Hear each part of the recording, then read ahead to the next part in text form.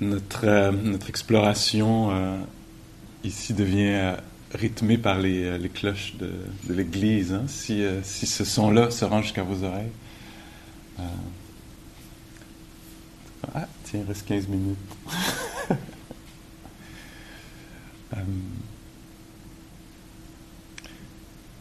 Alors, quelques mots sur cette façon de pratiquer qui m'apparaît comme très, très simple. J'entends pas par là facile, hein, mais très, très simple. Hein. C'est très épuré, beaucoup de renoncement.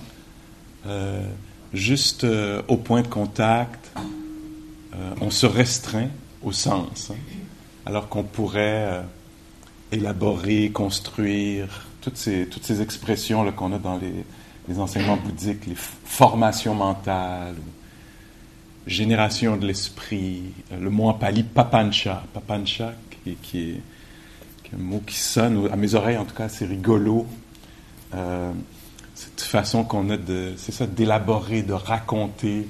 Et ici, on joue avec ça un peu dans ce lieu de recherche. On se dit, si on abandonnait la fascination pour les histoires racontées et qu'on était juste au point de contact, qu'est-ce qui arriverait? Qu'est-ce qu'on découvrirait? Et une des images qui est utilisée, que vous connaissez peut-être, c'est celle de... Donc, c'est ça, dans cette image-là, il y a 3 personnages. Il y a peut-être un personnage aussi en soi, c'est la ville fortifiée. Alors, il y a la ville fortifiée. Et au cœur de la ville, en son centre, il y a le palais avec le trône et la reine qui est assise au cœur de cette ville fortifiée. Puisque c'est une image qui vient du Bouddha, ça doit être médiéval. Peut-être je me trompe sur la ligne de temps. Alors, il y a la reine qui est assise là, et un autre des personnages, c'est la gardienne, peut-être, ou le gardien à l'entrée des portes de la ville. Et le troisième personnage humain, en tout cas, c'est le messager ou la messagère. Alors, la personne qui vient livrer un message. Et l'idée, là, chacun a son rôle à jouer. Le messager a quelque chose, un message.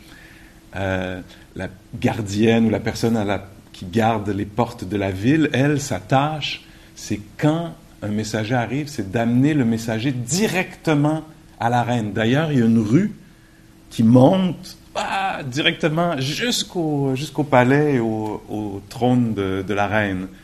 Et l'idée, là, c'est que le message se perde pas un peu, ou le messager ou la messagère se perde pas dans les dédales de la cité médiévale. Hein? Et que le message puisse aller directement à la reine, puisque c'est d'une grande importance, ce message-là. Hein? Et donc, cette présence attentive représente la personne qui garde les portes de la ville. La reine représente la conscience. Et on veut que la présence attentive, c'est comme ça que je traduis le mot sati, là, qui est souvent traduit par pleine conscience. Dans cet exemple-ci, je le traduis par présence attentive. Alors, c'est le sati, la présence attentive, qui va amener le message directement à la conscience, hein, pour que tout à coup, on devienne conscient de la chose. L'affaire qui se passe, donc, c'est une image pour parler de ce renoncement aux embellissements, fioritures, formation mentale, papancha, parce que quand le messager ou la messagère se perd dans les dédales de la ville, ça c'est nous qui sommes assis ici, et tout à coup on entend un bruit, par exemple, où on sent une sensation, puis on se met à élaborer. Alors là on part dans les petites rues. Hein? Si ça continue cette sensation, mon Dieu, on est juste le premier jour, cette sensation, si elle amplifie, qu'est-ce que je vais faire, etc. Vous voyez? Alors le message ne se rend pas directement à la conscience. Et donc c'est la tâche de cette présence attentive d'amener le phénomène, le message, directement à la conscience. Et donc nous, on joue un peu comme ça. C'est ça avec quoi on s'amuse. ici. Alors, est-ce que c'est possible de devenir conscient de quelque chose qui est vécu? Et donc, oui, c'est ça, il peut s'agir d'une sensation de froid, de chaud, un pas qui se pose. Puis donc, l'idée, c'est cette simplicité incroyable-là de juste être conscient du pas et d'abandonner l'histoire de « il reste combien de temps? Je marche pas bien. J'aurais dû aller ailleurs, au soleil. Tout à l'heure, je me mettrai au soleil. » etc. En tout cas, c'est infini, là, le nombre de petites rues qu'on peut emprunter. Hein? Oui, donc nous, on joue un peu avec ça. Puis cette façon-là de pratiquer, ben, il y a des gens à l'époque du Bouddha, par exemple, qui, peut-être qu'on va se reconnaître là-dedans, mais il y a des gens, quelqu'un, en tout cas une personne à l'époque du Bouddha qui disait « Ouais, mais nous, les êtres humains, là, c'est ça, avec un accent québécois à l'époque du Bouddha. Alors, nous, on adore, on se délecte de toute cette fioriture. On adore être pris dans toutes ces histoires, tu sais. C'est ça, là, le jus est là pour nous. Hein, c'est là où on se délecte de ça. Alors, vous, ce que vous proposez, en parlant au Bouddha, ça apparaît un peu comme une sorte de gouffre là, d'ennui mortel. Pourquoi, quand j'ai la chance de papancha, quand je peux partir dans toutes sortes de...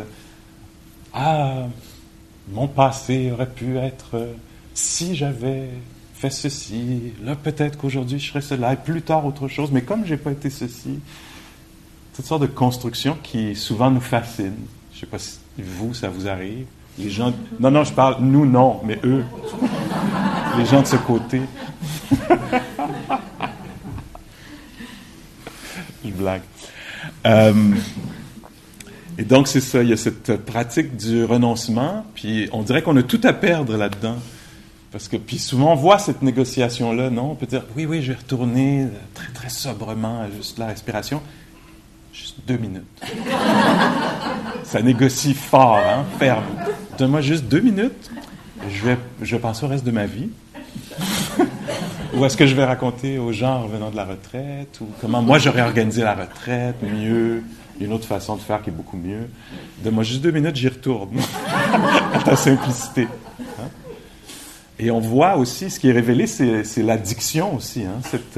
Bon, peut-être c'est trop tôt encore. Peut-être que demain, on y verra un peu plus clair. Hein? Peut-être que bon, on peut parler peut-être d'addiction ou cette forme de saisie. Là, on est accro. Hein?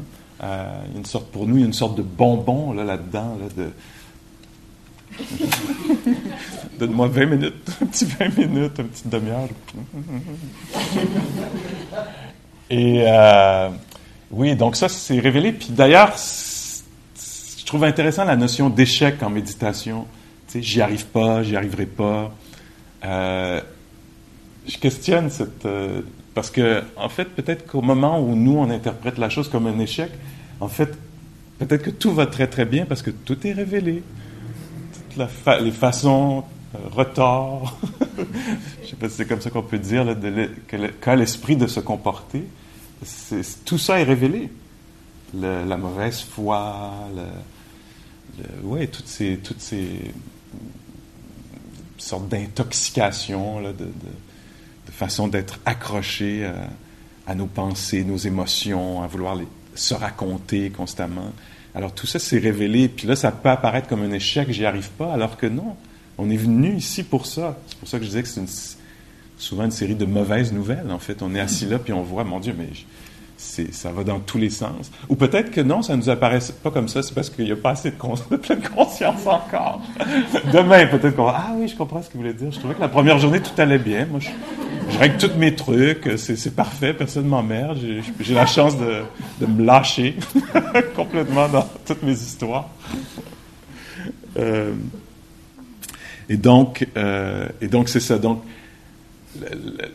une des choses qui va avoir lieu, je pense, progressivement, avec la pratique, et c'est peut-être sur quelques décennies, mais ça peut être aussi, on peut le voir comme une invitation immédiatement, là. En tout cas, moi, ça m'intéresse, là, je m'invite à ceci, je veux jouer avec ça, l'idée de, par exemple, laisser tomber la ligne de temps, laisser tomber cette façon de percevoir les choses, de passé, présent, futur.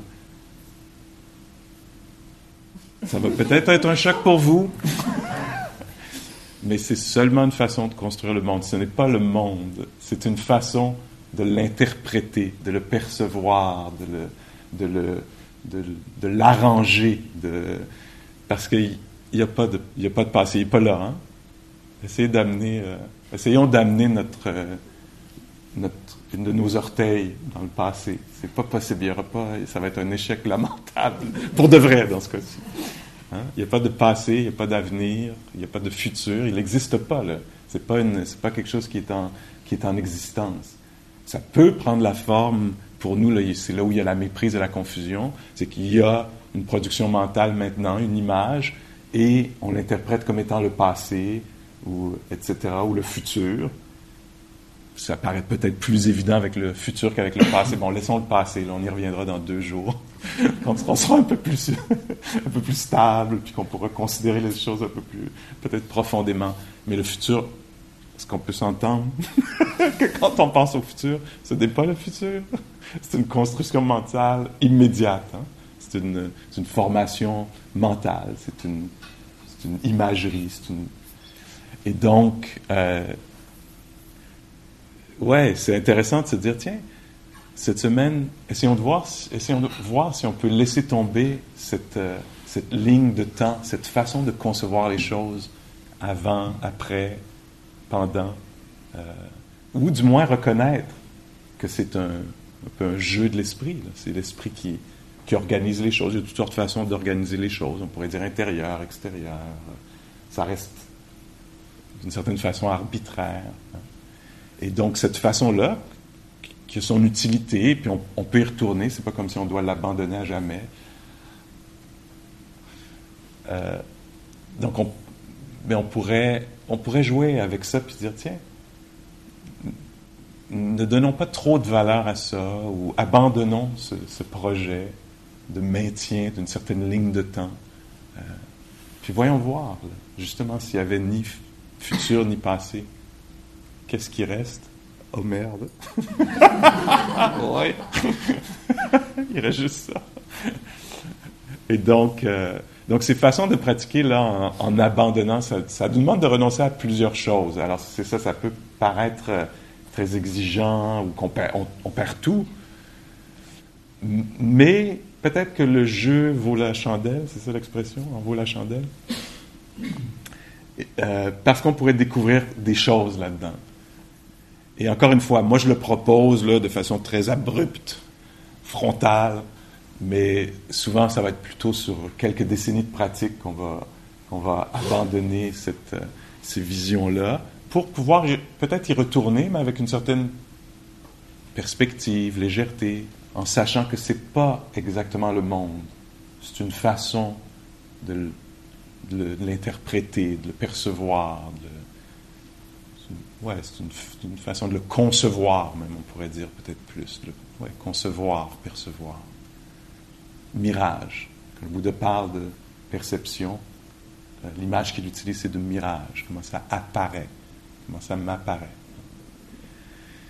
Et donc ici, on se dit, tiens, pour jouer un peu avec ça, restreignons-nous au sens. Alors à l'événement, au phénomène qui se passe à la porte des sens.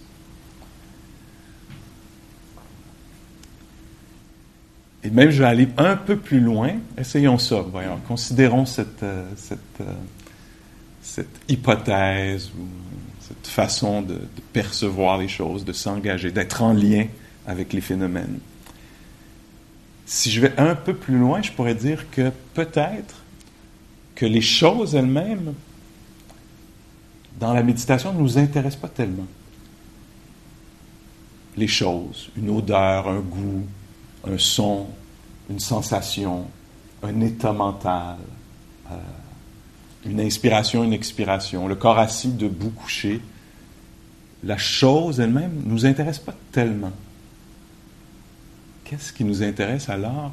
Peut-être la nature du phénomène. Sa nature, pas la chose elle-même, mais sa nature. Quelle est sa nature? Par exemple, au son de la cloche de... Est-ce que c'était Écart? Oui. Quelle est la nature de ce phénomène-là qui était la cloche qui vient de sonner? Pas la cloche elle-même, mais la nature du phénomène.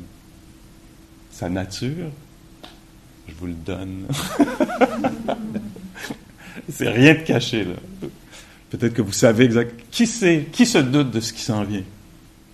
Véronique. Impermanent. Ah! Toi, quoi? Éphémère. Éphémère, impermanent. Bon, ben, voilà. C'est fait. Bon, ben, ça, c'est réglé. Alors, quelle est la nature du phénomène du pas, du goût, de la pause, de l'assise, de la marche, du repas, de l'inspiration, de l'expiration, de quelque chose de délicieux, de quelque chose de désagréable, qu'ont en commun tous ces phénomènes? C'est leur nature qui nous intéresse, la nature passagère des choses, éphémère, impermanente. Et donc, en quittant le monde des histoires racontées sur la ligne de temps, la façon des concepts, c'est-à-dire de penser aux choses, etc., en s'éloignant, en simplifiant au maximum, en amenant le phénomène directement à la conscience, c'est un angle très, très particulier. C'est un angle d'être en relation avec les choses de cette façon-là. J'ai presque envie de dire de les voir de cette façon-là, mais c'est presque plus de les ressentir, de les éprouver, d'être à leur contact de cette façon-là, d'une façon très, très, très simple, pas en tant que à moi, mien. Vous souvenez-vous, j'ai proposé ça, là, pas tellement ma respiration, mais le phénomène de la respiration. Donc, on est pur, hein? On est pur beaucoup. Il n'y a même pas l'appropriation, c'est même pas à moi ou mien, c'est juste un phénomène qui a lieu. Quand on aborde, on pourrait dire peut-être les choses de cette façon-là, qu'on s'approche des phénomènes de cette façon-là, c'est l'angle idéal pour que soit révélée leur nature impermanente. Donc c'est pour ça. Toute la pratique, on pourrait dire, est juste pour ça. C'est pas pour se flageller, arrête de te raconter des histoires, t'adores ça, ne le fais plus. C'est pas ça, c'est arrêtons de nous raconter des histoires pour entrer en lien avec les phénomènes d'une autre façon. Alors un phénomène, un événement, une chose qui a lieu, jusqu'à ce qu'elle n'ait plus lieu. Alors un pas, c'est un phénomène. Une pensée, c'est un phénomène. La façon pour nous d'être en lien souvent avec les pensées, vous voyez, c'est votre cas. Quelle est la façon d'être en lien avec les pensées? Est-ce que c'est d'une façon phénoménologique, dans ce sens-là, là, pour voir la nature d'une pensée qui est d'être passagère? Je crois que non. Je crois que notre façon d'être en lien avec les pensées, c'est d'y adhérer, d'être fasciné par leur contenu. Et donc là, nous, on dit, ah tiens, est-ce qu'on pourrait, il va y avoir des pensées, est-ce qu'on peut être en lien avec d'une autre façon? Plutôt que d'y croire, d'être fasciné, de suivre la série d'associations, d'être très investi dans ce que ça raconte, en croyant véritablement que la prochaine pensée va tout régler. Dans quelques jours, on va se mettre à avoir des doutes là-dessus. Mon Dieu, j'en ai vraiment plusieurs. Là. On est rendu mercredi, j'en ai vraiment eu plusieurs, des pensées. Pourtant, je ne suis pas sûr que c'est... Et donc, là, nous, on se met en lien avec le phénomène, par exemple, de la pensée, sous un autre angle. On l'aborde, on est en lien avec, on s'y intéresse d'une autre façon. C'est ce qu'on appelle la pleine conscience. C'est la nature des choses qui nous intéressent. Donc, c'est une approche, c'est important peut-être de le nommer à nouveau, empirique. C'est expérientiel. Alors, on n'est pas en train de penser justement aux choses. On les aborde d'un angle très particulier qui est de les vivre, de les éprouver avec lucidité, avec conscience, avec une présence, pour que soit très naturellement révélée leur nature changeante, impermanente. Alors, et ce qui nous aide beaucoup, beaucoup, beaucoup là-dedans, c'est cet aspect de continuité. Là, j'ai peut-être pas utilisé ce mot continuité jusqu'à maintenant, mais comment j'en ai parlé, c'est avec l'idée de demeurer au contact. Je crois avoir dit des choses comme ça. Établir un lien et demeurer en lien, demeurer au contact. Moi, j'ai utilisé d'autres, peut-être, verbes, mais entre autres, ce verbe-là de demeurer, maintenir la présence, établir une présence, pas juste être au contact, mais maintenir la présence, ou établir une présence établie qui dure. Quand j'ai parlé peut-être des perles dans le collier, alors plusieurs moments de présence de suite, hein, ce qu'on appelle souvent la concentration. Alors plusieurs moments où on demeure au contact.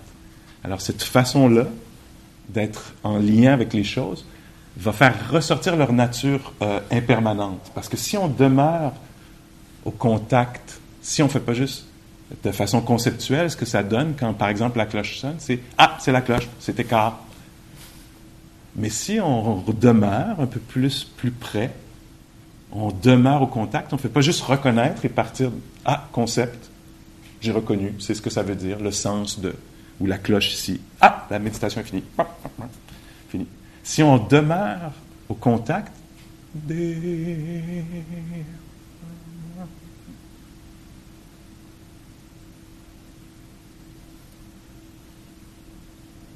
me suivez-vous? En demeurant au contact, on a pu vivre l'expérience de l'apparition et de la disparition d'un phénomène. Qu'il s'agisse de cette cloche, de cette autre cloche, d'un pas, d'un goût, d'un repas, d'une émotion, on va se diriger vers ça, l'étude, l'investigation empirique et phénoménologique des états mentaux. Alors on va aller étudier ça, ou d'une pensée. Pas tellement son contenu, ce qu'elle raconte, mais le fait qu'elle apparaît et disparaît. Et donc là, aujourd'hui, je crois avoir mis une emphase un peu sur les sens, dans le sens des 5 sens, tels qu'on les connaît. Hein? Alors, juste voir. Et c'est ça, le silence, ralentir, c'est toutes des choses qui nous permettent de voir, de découvrir à nouveau peut-être, redécouvrir la nature impermanente des choses. Alors, parce qu'on ralentit, qu'on a moins de choses à faire, que notre attention est un peu plus pleine, qu'on est moins dans les idées racontées, ou qu'on essaye, en tout cas, on abandonne à nouveau. Il y a quelque chose qui s'ouvre, une sorte de vision, vipassana. On peut voir, on va pouvoir commencer à voir la nature des choses plutôt que les choses elles-mêmes. Avant, on était dans un rapport de ça je veux pas, ça je préfère, cette pensée-là j'aime, cette pensée-là je suis pris avec, etc. Puis là, on se met à voir que ça apparaît, ça disparaît. C'était agréable, c'est passé. C'est désagréable, c'est passé. Le désagrément est passé. Puis comme ça, on voit le jour apparaître et passer. Puis on voit comme ça l'assise qui semble s'éterniser dans mes pensées. Ça finira jamais. Mon Dieu, on est encore assis, on est toujours assis. C'est tout ce qu'on fait ici, assis. Ça a l'air solide. Mais en prêtant attention, on va, hop, ça a fini par passer, ce truc.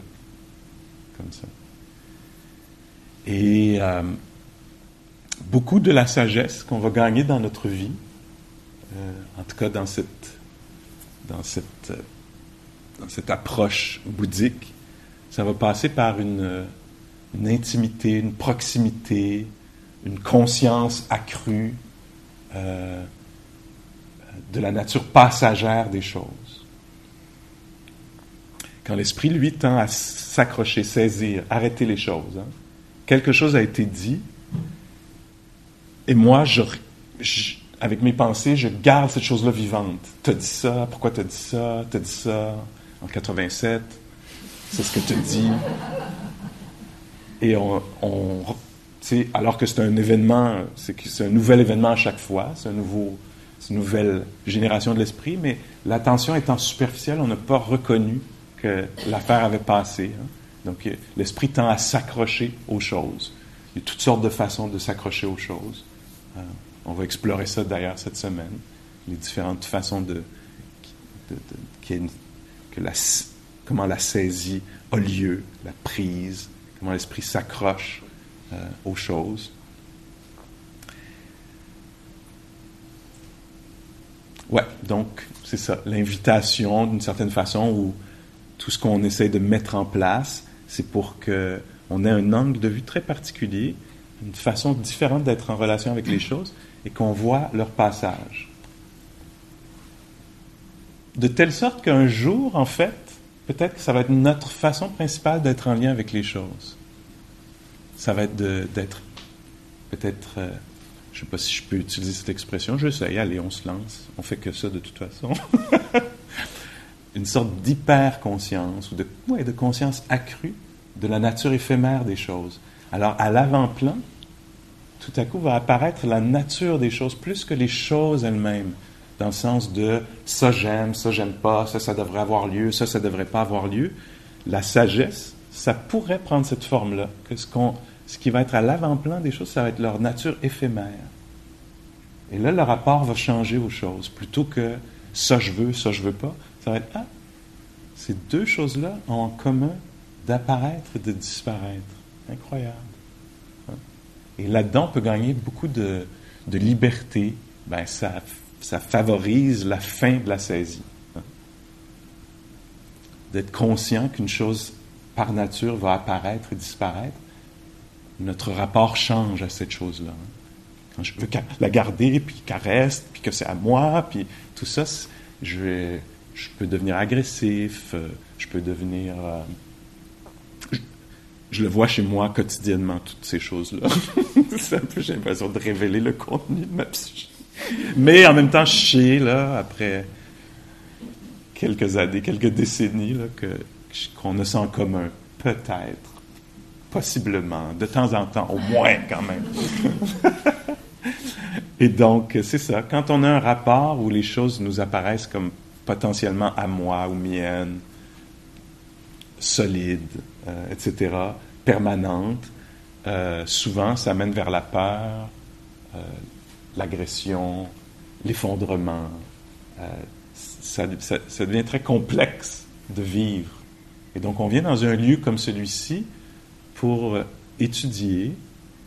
On peut y réfléchir, c'est-à-dire qu'encore, il y a les 3 niveaux. Donc moi je donne de l'information, je suis en train de dire, dans la pensée bouddhique, la notion d'impermanente est primordiale, est essentielle.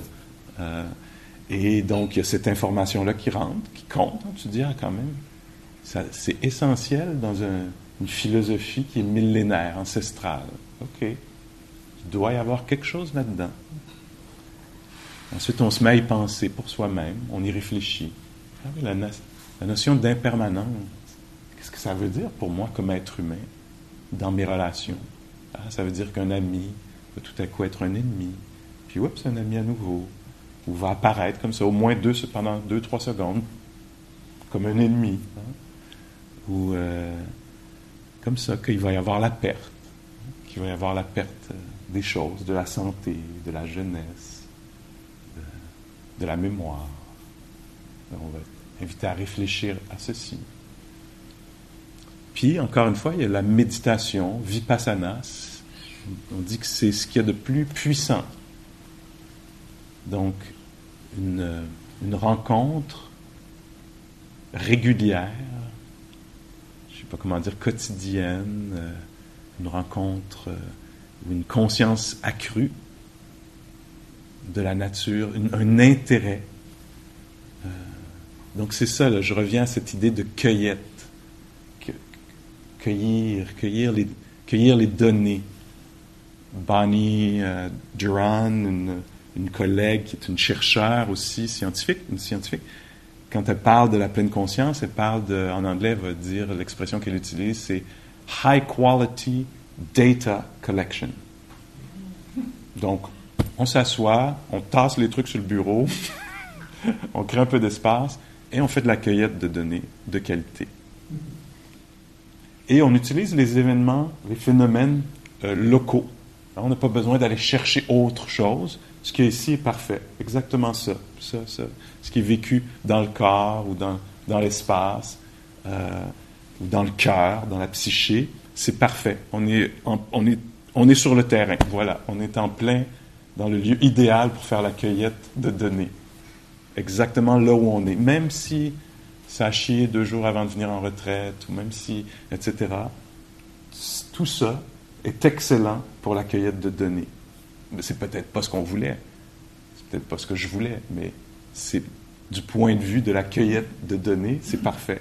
Parce qu'on va voir les fluctuations. Les fluctuations à chacune des portes des sens. Et c'est pour ça qu'on s'approche de si près de ça. Pour voir le pas apparaître et disparaître.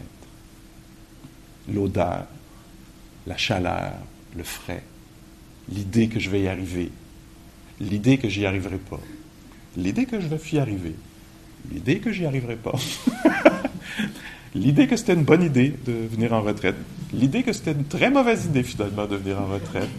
L'idée que ça finira jamais. L'idée que j'espère que ça finira jamais.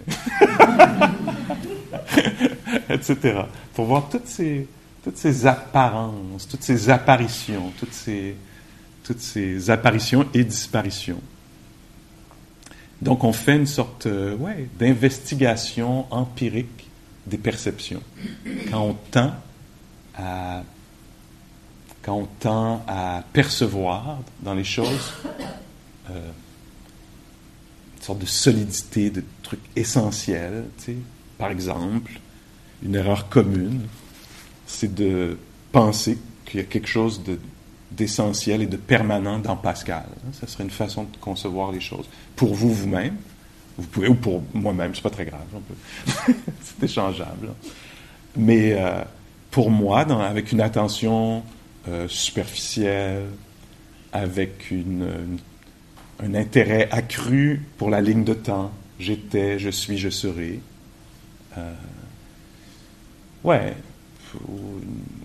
Une attention à la fois superficielle et distraite, éparpillée. Toutes les conditions sont réunies pour que j'ai l'impression qu'il y a une essence Pascal à qui tout arrive. Et donc que je m'approprie les choses, que je pense qu'il y a quelque chose d'essentiel là-dedans. Tout est en place pour ça. Et là, je pars en retraite. Et là, les conditions changent tout à coup. On laisse tomber un peu de l'obsession avec j'étais, je suis, je serai. Où serais-je? Étais-je? Serais-je? Si j'avais été? Etc. Alors on abandonne ça, puis on devient un peu plus phénoménologique. Le champ d'intérêt, dans un sens, se restreint ou se focalise sur le présent. Et je développe une attention qui, avec le temps, devient peut-être établie avant de redevenir un peu n'importe quoi, mais qui peut se poser là, sur quelque chose, sur le présent. Et donc là, tout à coup, les conditions sont changées et ça va me permettre de découvrir que, wow, Pascal, c'est une suite d'événements, qui ont un impact les uns sur les autres. Il y a une sorte de cause à effet, mais quand même que c'est des moments très, très différents. Le Pascal qui attendait la tarte. Ce moment qui semblait ne jamais arriver.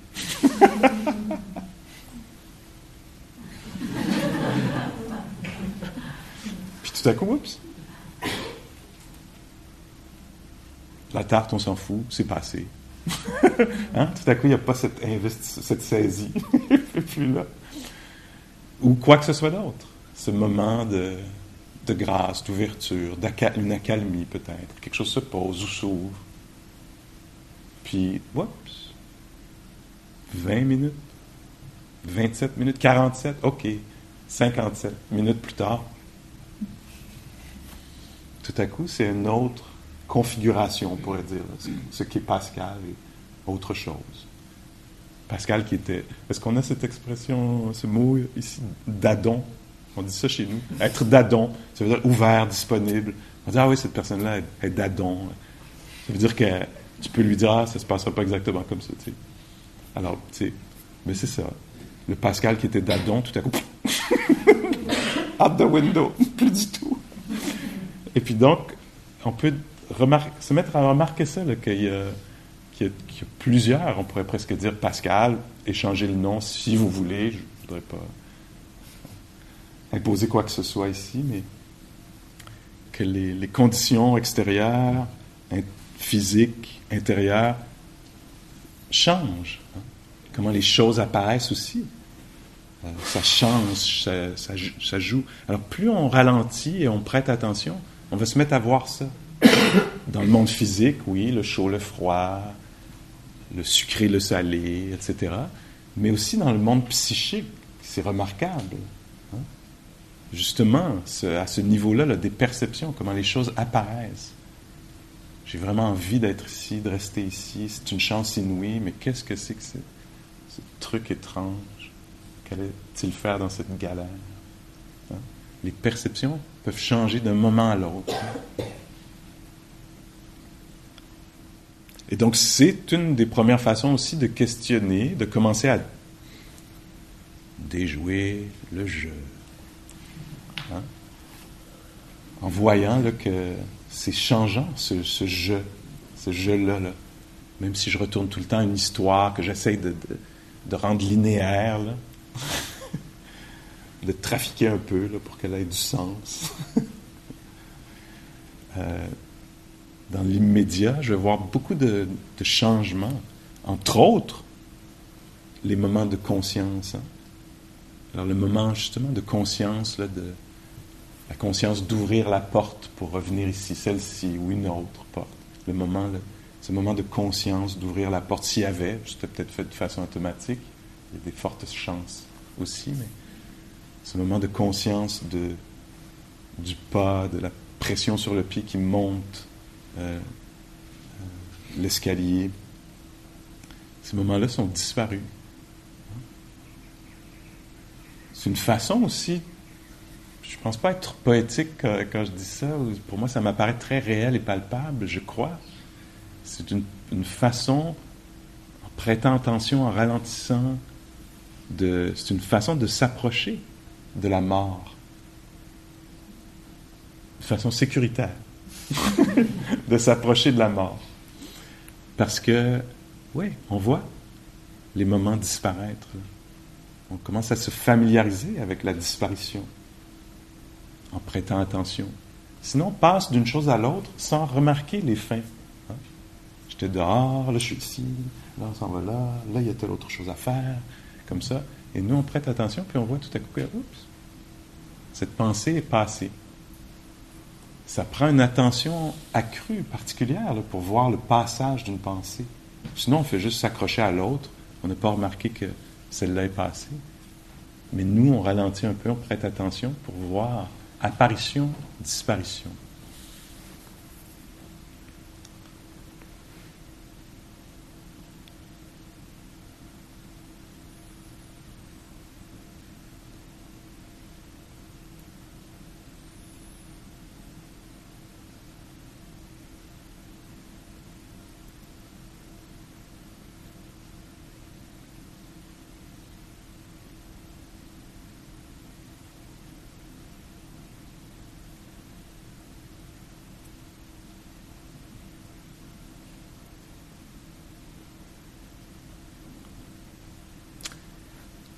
La définition de la pleine conscience de Kamala Masters ici semble devenir encore très, très, très aidante.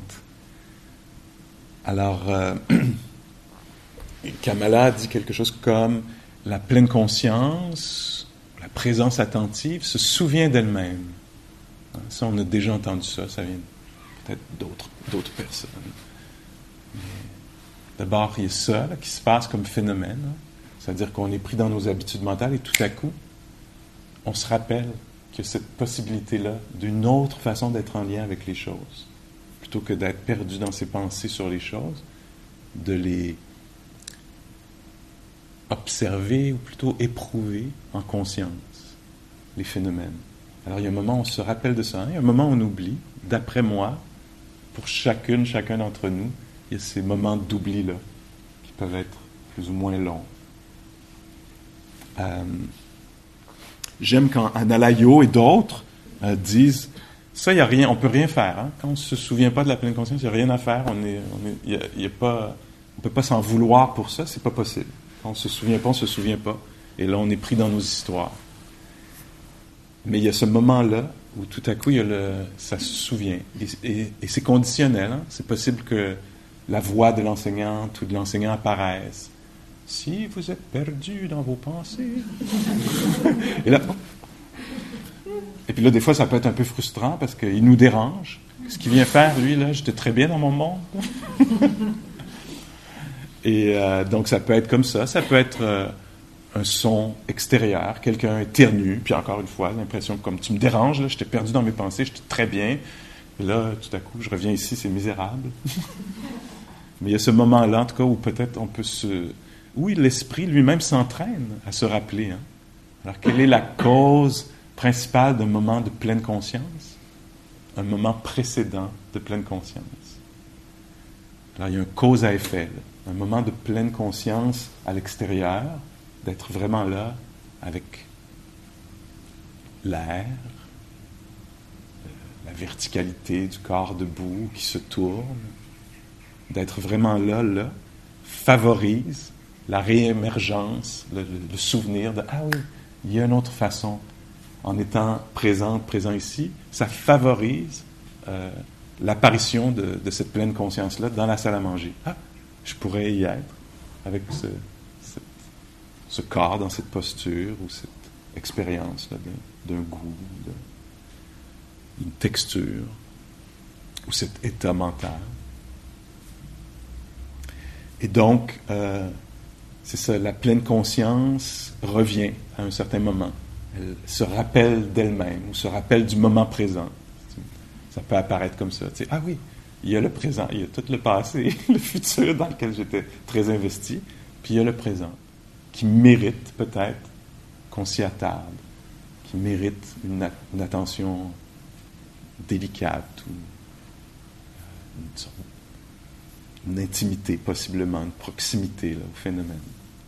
Alors Kamala dit la pleine conscience se rappelle d'elle-même, puis elle dit juste assez d'énergie pour établir un lien avec un phénomène, pour être au contact et maintenir le contact avec un phénomène, pour le connaître simplement, clairement.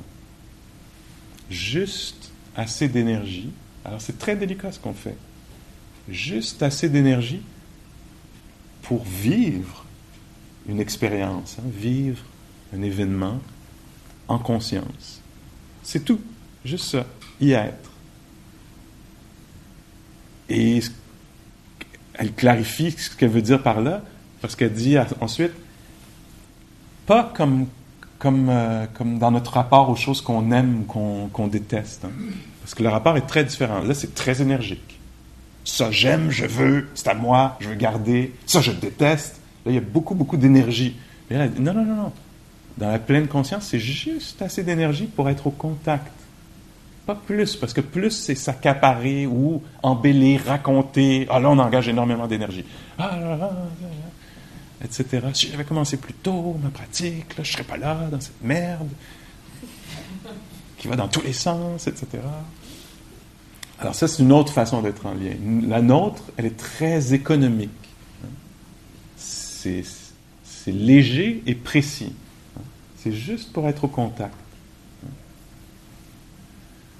Alors, là, il y a du travail ici, hein, parce qu'on tend, nous, à s'accrocher aux choses ou pas assez aucune considération. Un pas, une respiration, le moment présent, aucun intérêt. Moi, je suis fasciné par le passé ou le futur, mais le présent, là, excuse-moi, là, ça avait l'air d'une bonne idée, ta retraite, là, mais le présent, là, surtout ce présent-là, si tu mets présent devant le dernier Astérix, bon, c'est une chose, mais présent devant l'absence d'écran.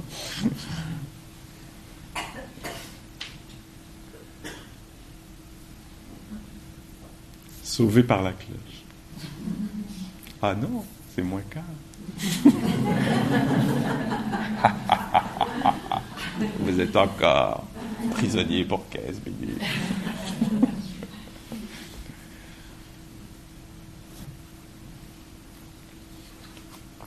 Je vais ressortir la définition de Kamala en français. J'ai ici, quelque part. Parce que, juste pour ajouter le dernier petit bout, bien le faire.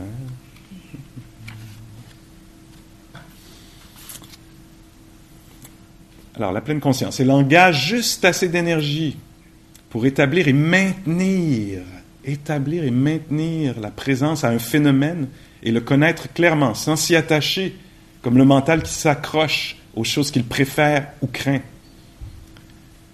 Plutôt que de vivre les choses comme des expériences personnelles, qui m'arrivent à moi, c'est peut-être moi qui ai ajouté ça, elle nous permet d'en être conscient.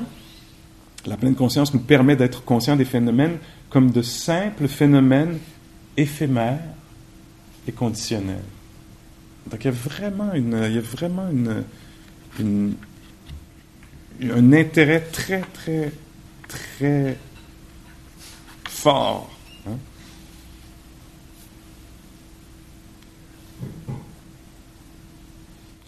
Deux différentes choses que le Bouddha dit dans ses instructions.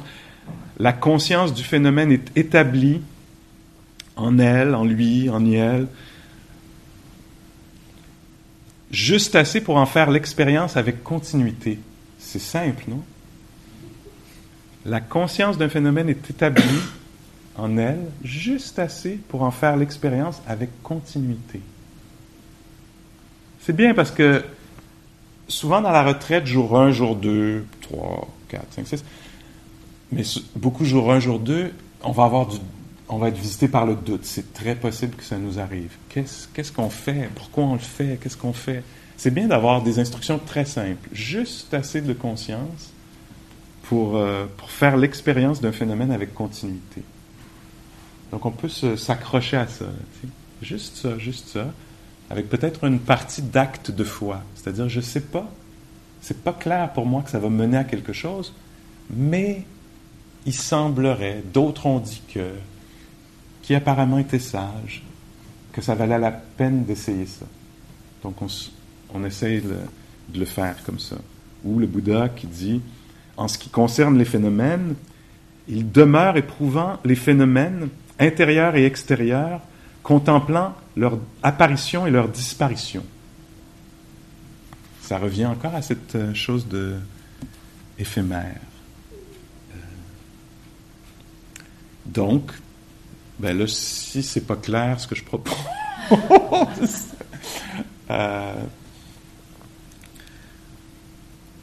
alors qu'est-ce que ça veut dire pour nous sur le terrain, là, après? Hein? Parce que là, il y a ces idées-là, puis qu'est-ce que ça peut vouloir dire pour nous? Pour moi, ce que ça veut dire, ça devient très, très appliqué, encore une fois, c'est d'y être au moment, par exemple, de quitter la salle, d'être là, puis de voir que tout à coup, le corps n'est plus en train de se lever, il est debout. Puis là, il est marchant. Puis tout à coup, il y a l'apparition de la main qui pousse la porte. Puis ça disparaît. Plutôt que d'être toujours dans la prochaine chose, d'être là pour la main pousse la porte, et ça n'existe plus. Ce moment-là n'existe plus.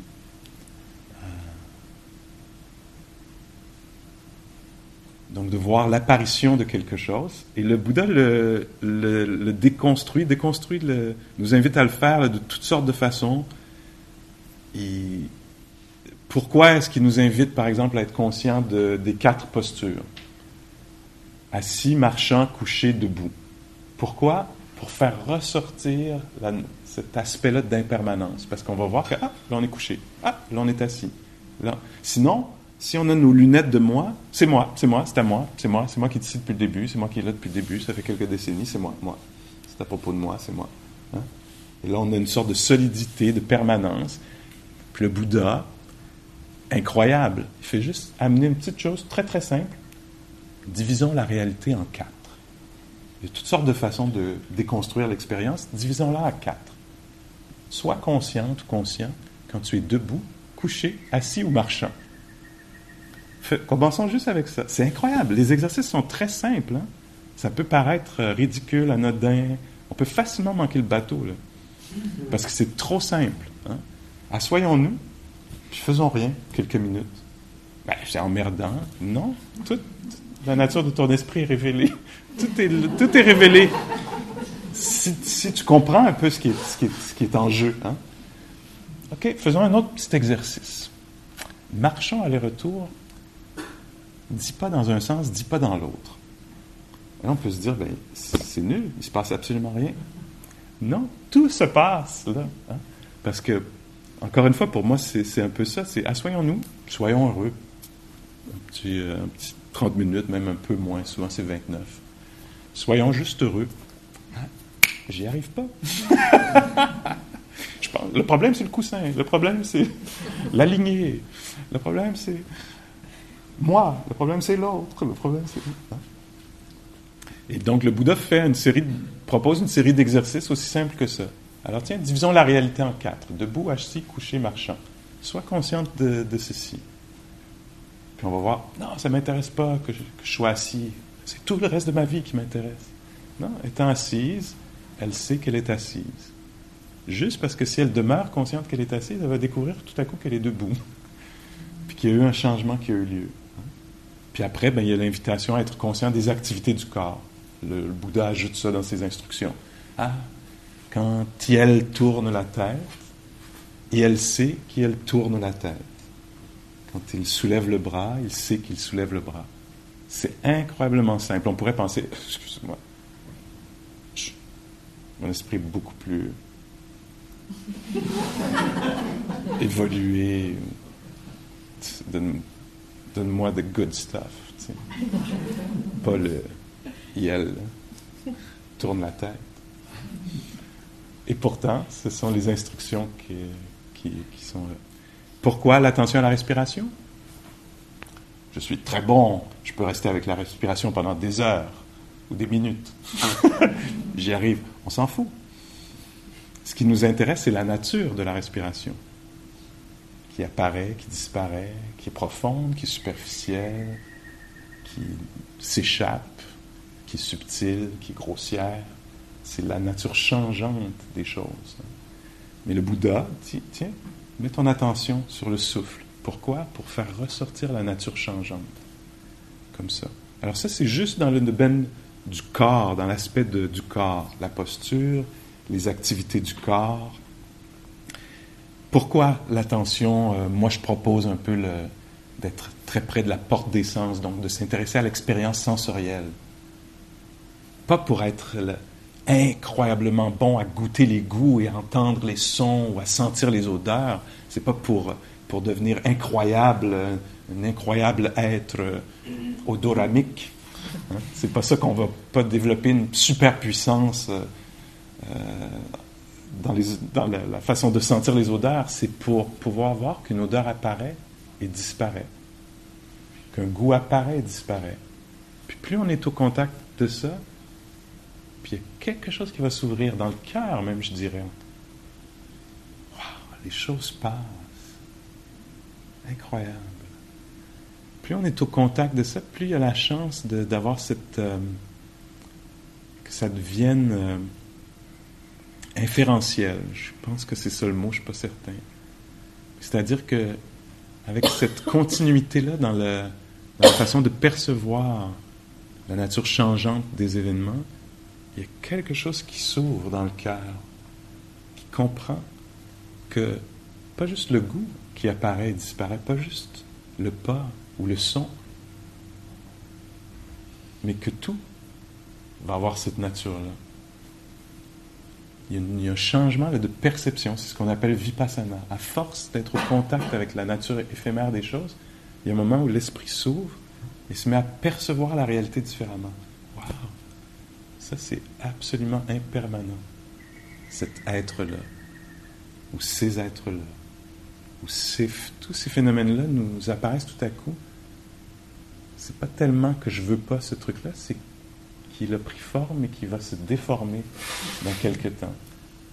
La guerre, la présence précieuse de l'autre, la santé. Voyez-vous, c'est là où j'aimerais pouvoir transmettre ça. Je ne sais pas si j'y arrive, peut-être parfois. Une conscience de ça, comment ça change le rapport aux choses. Quand on est collé sur quelque chose, puis on est comme ça, puis quand tout à coup on comprend que cette chose-là, ouais, apparaît, c'est dans sa nature aussi de disparaître. Tout à coup, il y a peut-être un aspect précieux à certaines choses. Si on y pense, par exemple, la démocratie.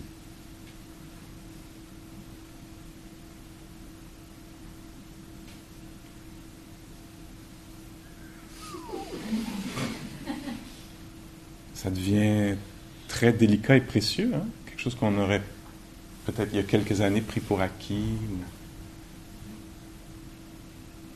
L'âge de la retraite.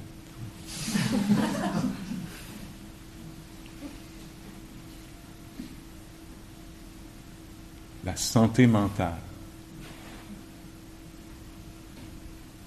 La bonne entente.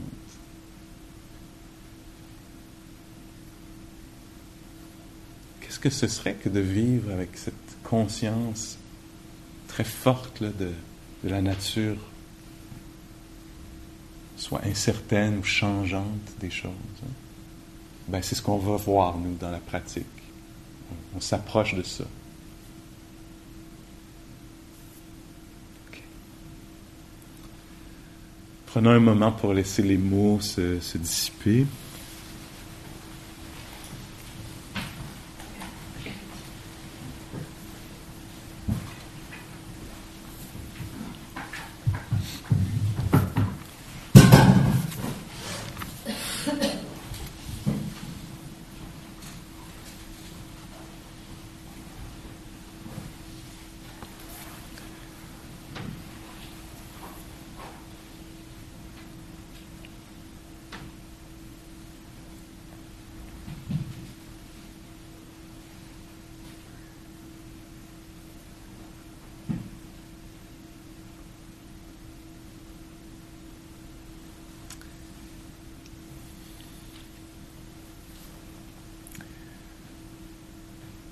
Que cet entraînement empirique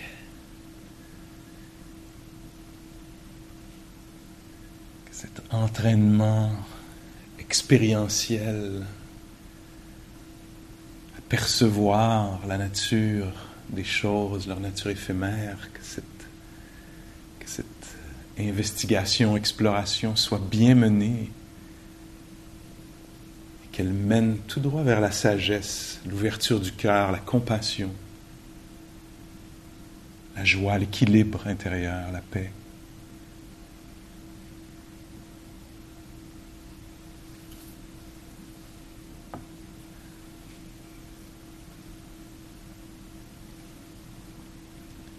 Qu'on soit tous libérés de nos perceptions erronées.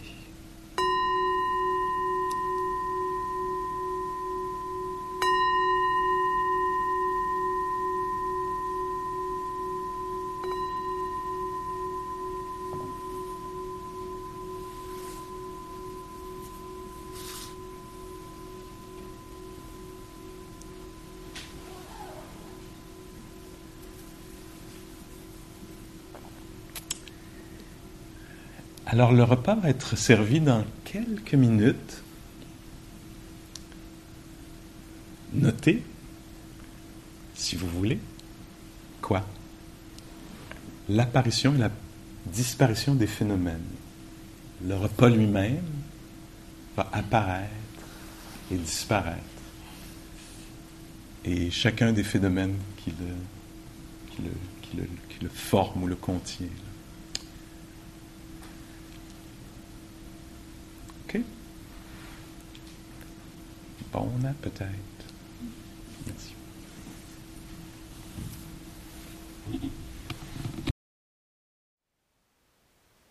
Thank you for listening.